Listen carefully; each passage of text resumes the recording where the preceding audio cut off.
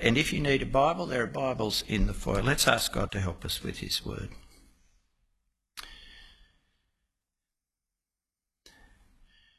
Our gracious Heavenly Father, we do pray that now you would give us understanding of your word, more, that you would so shed the light of your truth in our hearts, that we would believe what you say, that we would be people of faith. Help me to speak your word now truthfully and clearly, and help us all to receive it as the word of the living God. We ask this in Jesus' name. Amen. Faith's had a bad press in our society of late, hasn't it? Richard Dawkins has been popularising the view that faith is just a kind of blind trust in the absence of evidence. And others, of course, more religious, have been going around suggesting that faith is a kind of psychological muscle that you can exercise to get things done, your own power. They teach you to have faith in your own faith, and those misrepresentations of faith can mean we can kind of be embarrassed sometimes about talking about faith, calling on people to believe. And of course, in our own circles, we can so stress God's sovereignty in salvation that we can actually start to downplay faith's role as the proper human response to God. Neglect this response that God so clearly calls for to his resurrection. Remember, Jesus preaching the gospel says, repent and believe. Have faith in the gospel. Yet we can sometimes suggest we're passive in believing, and so we don't talk of faith as something we stir one another up to show, challenge each other to respond to God with. And we can live as if faith is something that we don't need to nurture or sustain. Yet faith, though misrepresented and neglected, faith, our believing, is important. See there, Hebrews 10:38. My righteous one will live by faith.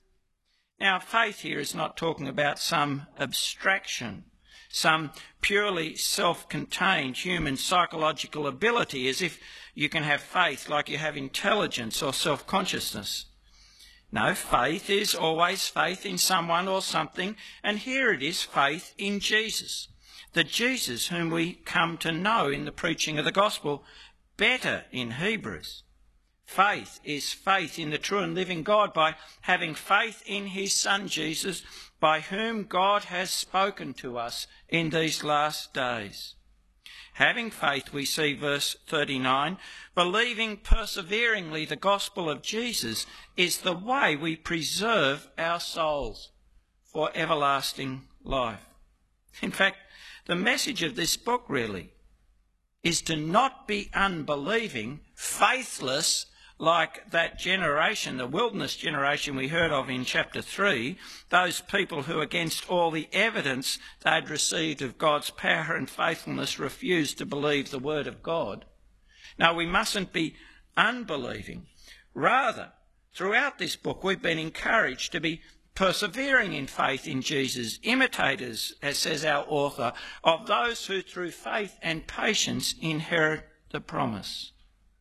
So despite it being misrepresented, despite our tendency to neglect it, faith is important. Faith in Jesus, persevering in faith in Jesus, saves now and at the last day. It gives us life. But in the face of our experience, whether it's of opposition or of just sickness or poverty, experience that seems to deny that God is for us, how can we be confident that faith in Jesus is what we need to have? Oh, and in the face of our own frailty and weakness, our little strength and imperfect obedience, how can we be confident that persevering faith, just keeping on, believing what Jesus has said and trusting in what he has done, revealed to us in the gospel, how can we be confident that persevering faith will do the job, save us forever? That faith is what we need, all we need to preserve our souls. Well, having said that it's by being those who have faith that we live, preserve our souls, The author of Hebrews goes on to encourage us in faith by showing us in chapter 11 what faith in the true and living God, does. He starts with a punchy definition that we're about to look at, and he follows that with many examples from the Old Testament of what faith does in the lives of God's people. A faith that, while responsive to the word, is not passive but active in the fulfilment of the promise. Now he says faith is the assurance of things hoped for, the conviction of things not seen. Now, if you read different translations, you'll realise that the words translated assurance and conviction in the ESV are actually not easy words to translate. The words translated there can have both an objective sense, reality, proof, speaking of something outside of us. That's the sense the translators of the CSV have chosen. And subjective senses, assurance, conviction, speaking of something in us. What are we to think of that? Well, first of all, let's think about what's clear. Faith, he says, is the assurance of things hoped for. That is, faith establishes a relationship with what's hoped for. What's hoped for is talking about the hope we have from the promises of God. You see, Christian faith is responsive to the word of God. Faith, says Paul in Romans, comes through hearing. The word of promise comes first and gives us hope. Faith doesn't create the promise, just as faith doesn't create the unseen. These realities exist, and faith is the way we relate to them so that they have a life-giving impact on our lives. And secondly, verse 1's not a full, exhaustive definition of faith. Our author's actually just highlighting aspects of faith that are directly relevant to his encouraging us to persevere in faith. So what is he saying here about faith? Well, he's saying faith gives the object of hope the force of a present reality. And so it allows the believer, the person of faith, to live now confident of their future realisation. Faith acts as if the unseen is more real in a sense than the seen, and so gives proof to the reality of the unseen in life. Let me attempt an illustration, something I'm not particularly good at and do only occasionally, so enjoy it. But think of someone who is engaged, okay? He or she has a promise, don't they? A promise that one day, a set day, their fiancé will marry them. Their faith in the promise, which is faith in the one who has promised, affects their present, doesn't it? It finds expression in specific activities. They give up time to do guest lists, book venues, do marriage prep. And it finds expression in the way they conduct themselves daily. They don't flirt, they don't pursue someone else they might find attractive. And yes, usually they save their money. If those things weren't seen in their lives, you would either doubt the promise or you doubt whether they believe the promise. You see, their faith in their beloved means that what is hoped for is now the governing reality of their lives. And their faith means that what is unseen, because it's in the future, is actually real to them now, determining their behaviour. Their faith, expressed in acting according to the promise, also gives proof of the promise to others. And living that way, their faith in their fiancé's promise becomes the means of coming to the fulfilment of the promise. Their faith doesn't create the promise, but it is the means of bringing that promise to fulfilment, of getting to that longed-for day, ready for that day. Now, that's the way faith in God, through faith in his promise, faith in what is as yet unseen but spoken of in his word, works. It means we live with confidence and assurance, as if what is promised is even now sure and certain, as if what is unseen is seen by our inner eye more vividly and clearly than the world around us. Such faith gives proof of the unseen, makes that hope a forceful reality in the present. And such faith brings us to the realisation of what is promised at the time God has set, either in the near future or the distant future.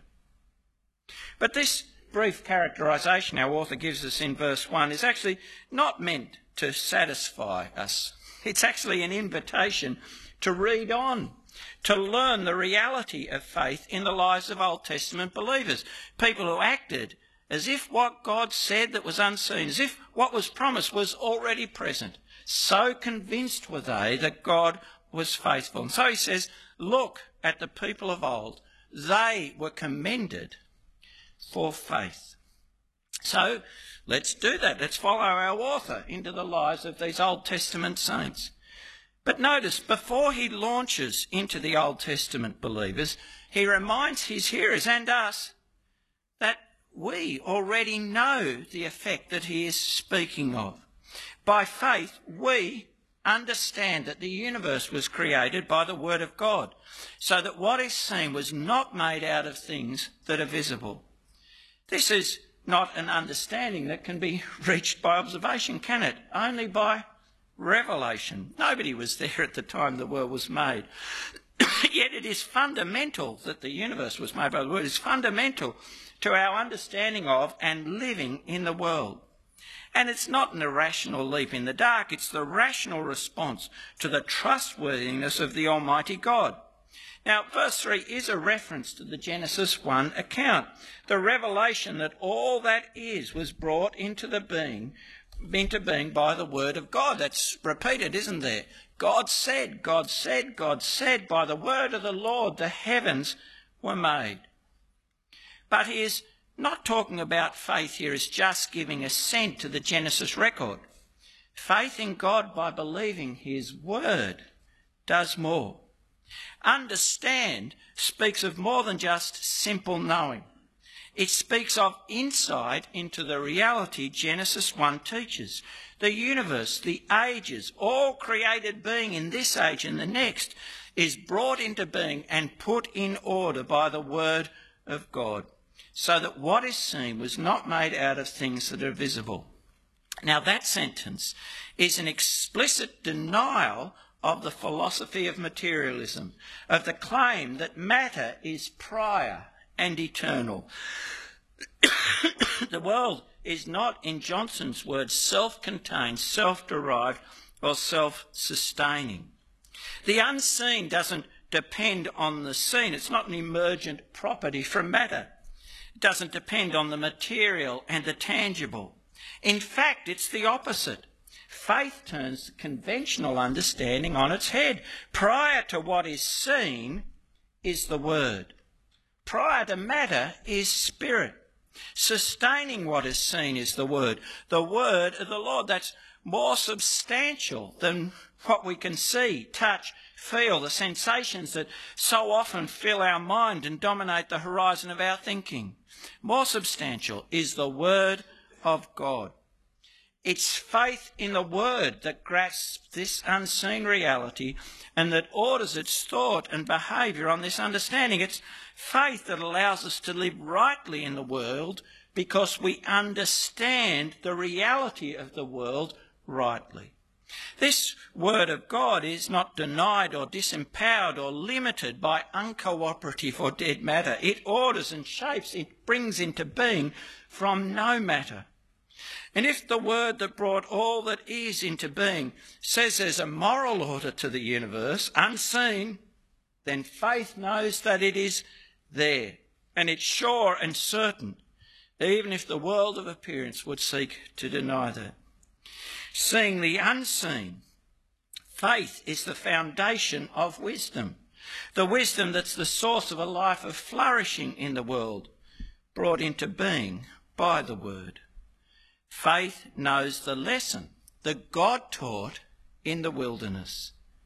Man does not live by bread alone, but by every word that comes from the mouth of God. You see, what this word declares to be will be, no matter what our circumstances, no matter how barren our present appears to be. Obeying this word gives us life. It's not our life that gives life to the word. Now, of course, there's a lot more to be said, just going down verse 3. But his point is that already we know what he's just said of faith, that faith is the conviction of things unseen and unseeable, but declared to be so by the word of God. He's already shown believers the truth of what he has said of faith. But you ought to pause in a sense and ask yourself, even over this verse, have you let faith teach you about the reality of your world?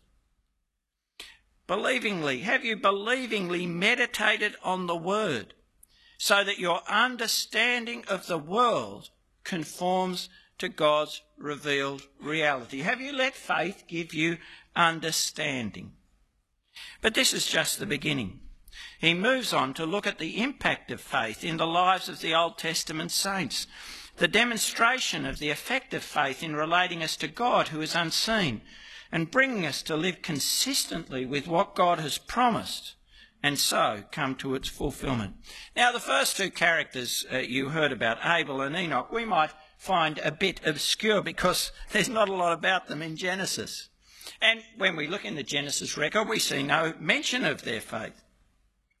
But both Abel and Enoch and Noah as well were quite prominent and well-known figures in the literature of the synagogues of the time. They were part of the religious imagination of the people he was writing to. And so he starts with them to make two fundamental points about faith, points that relate to the verse from Habakkuk that he's already quoted, that the righteous by faith live. By faith, Abel offered to God a more acceptable sacrifice than Cain, through which he was commended as righteous, God commending him by accepting his gifts, and through his faith, though he died, he still speaks. Now, the Genesis account just tells us that God had regard for Abel and his offering. That is, that God accepted both Abel and also accepted his offering. And at the time, in the first century, there was actually a lot of speculation, there still is actually, about why Abel was accepted and Cain was not. Some at the time said it was because he offered a more valuable sacrifice, a living animal, a firstborn. Others, more richly inclined, that said Cain didn't make his offering correctly. But our author brushes all that speculation aside, relying on the insight about relating to God. He'll make explicit in verse 6 that without faith it's impossible to please God. He says, it was Abel's faith, by faith, that made both him and his offering acceptable. It was through faith that he was commended, attested to be righteous.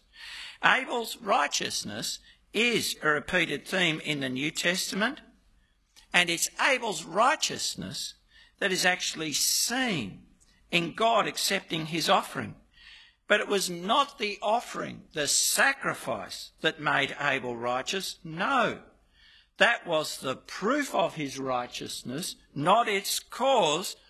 It was his faith and Abel's righteousness from faith that made his offering acceptable. And the author adds, and through his faith, though he died, he still speaks. Through that same faith he is yet speaking. Remember Habakkuk 2, quoted in verse 10? My righteous one will live by faith. You see, the author here is not referring to Abel's blood crying out from the ground for vengeance, which our author knows of and will speak of in chapter 12. No, he's saying Abel speaks. This is the testimony of Abel, that those who are righteous by faith live, even if they die. He is speaking. There's a big chapter, lots of big ideas, but here's another question. Are you right with God by faith? Faith in the one sent from God, the Lord Jesus Christ. Right with God by faith in the promise of Jesus, that his death was for our sin. Now, also saying there can be no righteousness, no acceptance by God, no matter what you do or try to do, without faith. Without faith now in his Son, whom he's given us for our sins. Faith is the source of righteousness, of being right with God, accepted with God. And it is faith that makes our worship of the unseen God acceptable. And our author's confidence that it was Abel's faith is based on what he'll tell us about faith and the relationship with God in verses 5 and 6, his reflection on the brief story of Enoch contained in Genesis 5. By faith Enoch was taken up so that he should not see death, and he was not found because God had taken him. Now before he was taken he was commended as having pleased God. And without faith it is impossible to please him. For whoever would draw near to God must believe that he exists and that he rewards those who seek him. Now our English versions, what you heard read, translate the Hebrew text. But the Greek version of the Old Testament reads slightly differently. As you see up there, that's what LXX means. It means the Septuagint, the Greek Old Testament. The Greek version is the version that our author quotes, and it reads, pleased God, for where the Hebrew has walked with God. You see, the Greek text emphasises, by repetition, that Enoch pleased God, and it's this what our author takes up. It's because he pleased God that he did not see death, that God took him. So how did Enoch please God? What was the source of his not seeing death? Well, it was his faith. By faith, he says, by faith Enoch was taken up. By his faith, for without faith, verse 6, it is impossible to please God. For whoever would draw near to God must believe that he exists and that he rewards those who seek him. There is faith, believing in all our relating to God, for God is unseen. He's not an object of this material world to be known and related to through sight and touch. Of course, our faith does not give God being. God existed before Enoch, and God had revealed his being in creation and word to Enoch's ancestors. But there is faith, believing response to that revelation in all our relating to God. And our author highlights two things that are necessary in our faith, our believing. Firstly, that God is. Again, this is more than acceptance of God's existence. It actually has echoes of the name God will reveal of himself later. I am who I am. Those who draw near to God draw near believing he is God, one who is eternal and has life in himself, dependent on no created thing. They believe he is. And secondly, they believe that he rewards those who seek him. That is, that he is personal and desires relationship with the finite persons he's created. God's not indifferent or distant. Believes that we were made to relate to him, and he is almighty, so he can reward those who seek him. And that reward is not extrinsic, something external to the relationship, something outside of and in addition to knowing God. No, that reward is the goal of our seeking. It is God himself. God himself. Listen to the psalmist. Who is God? Well, what is the experience of those who are in relationship with God, at peace with God? They feast on the abundance of your house, and you give them drink from the river of your delights, for with you is the fountain of life, and in your light do we see light. Or Psalm 43, God, my exceeding joy. Or listen to the Lord Jesus, this is eternal life, that they know thee, the only true God, and Jesus Christ, whom you hast sent. Now, the reward for those who seek God is finding God, knowing him. It's by faith, and only by faith, that we can relate to the invisible God. And that faith is the source of our persevering in relating to God. For those of faith believe God rewards those who seek him. It is not vain to pursue him. And so perhaps you're here this morning, you're unsure, uncertain of, in a sense, the reality of the world, the universe. You've heard of God, but you know you don't know him. Well, hear what God says. He is the rewarder of those who seek him. Jesus, his son, said, "Seek and you'll find." Have faith in that word. Call out to the God who rewards those who seek him, and you will find him. Oh, and the next thing our author says is that faith heeds God's warning of judgment, and so saves our lives. This is what we see in the life of Noah.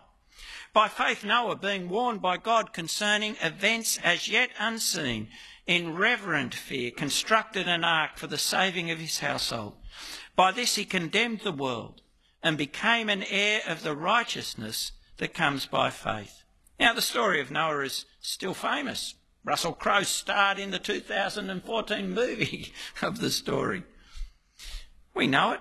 God told Noah of his coming judgment on the wicked of humanity, the wicked violence of humanity. An event that, being in the future, could not by definition be seen. God's determined to bring an end to that wicked violence. He revealed that to Noah.